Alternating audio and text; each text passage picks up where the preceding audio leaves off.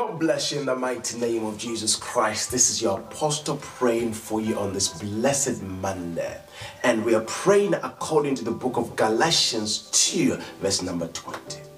We are crucified with Christ. Nevertheless, not I, but Christ liveth. And the life that we live now, we live by faith in our Lord Jesus Christ.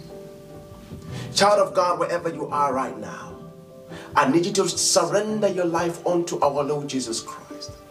I need you to surrender your life from self-effort, self-energy, being self, but begin to declare and decree that I can do all things through Christ who strengthened me. I am that I am because of our Lord Jesus Christ. In the mighty name of Jesus Christ. As you tackle this Monday, have this in your mind that it is now Christ operating.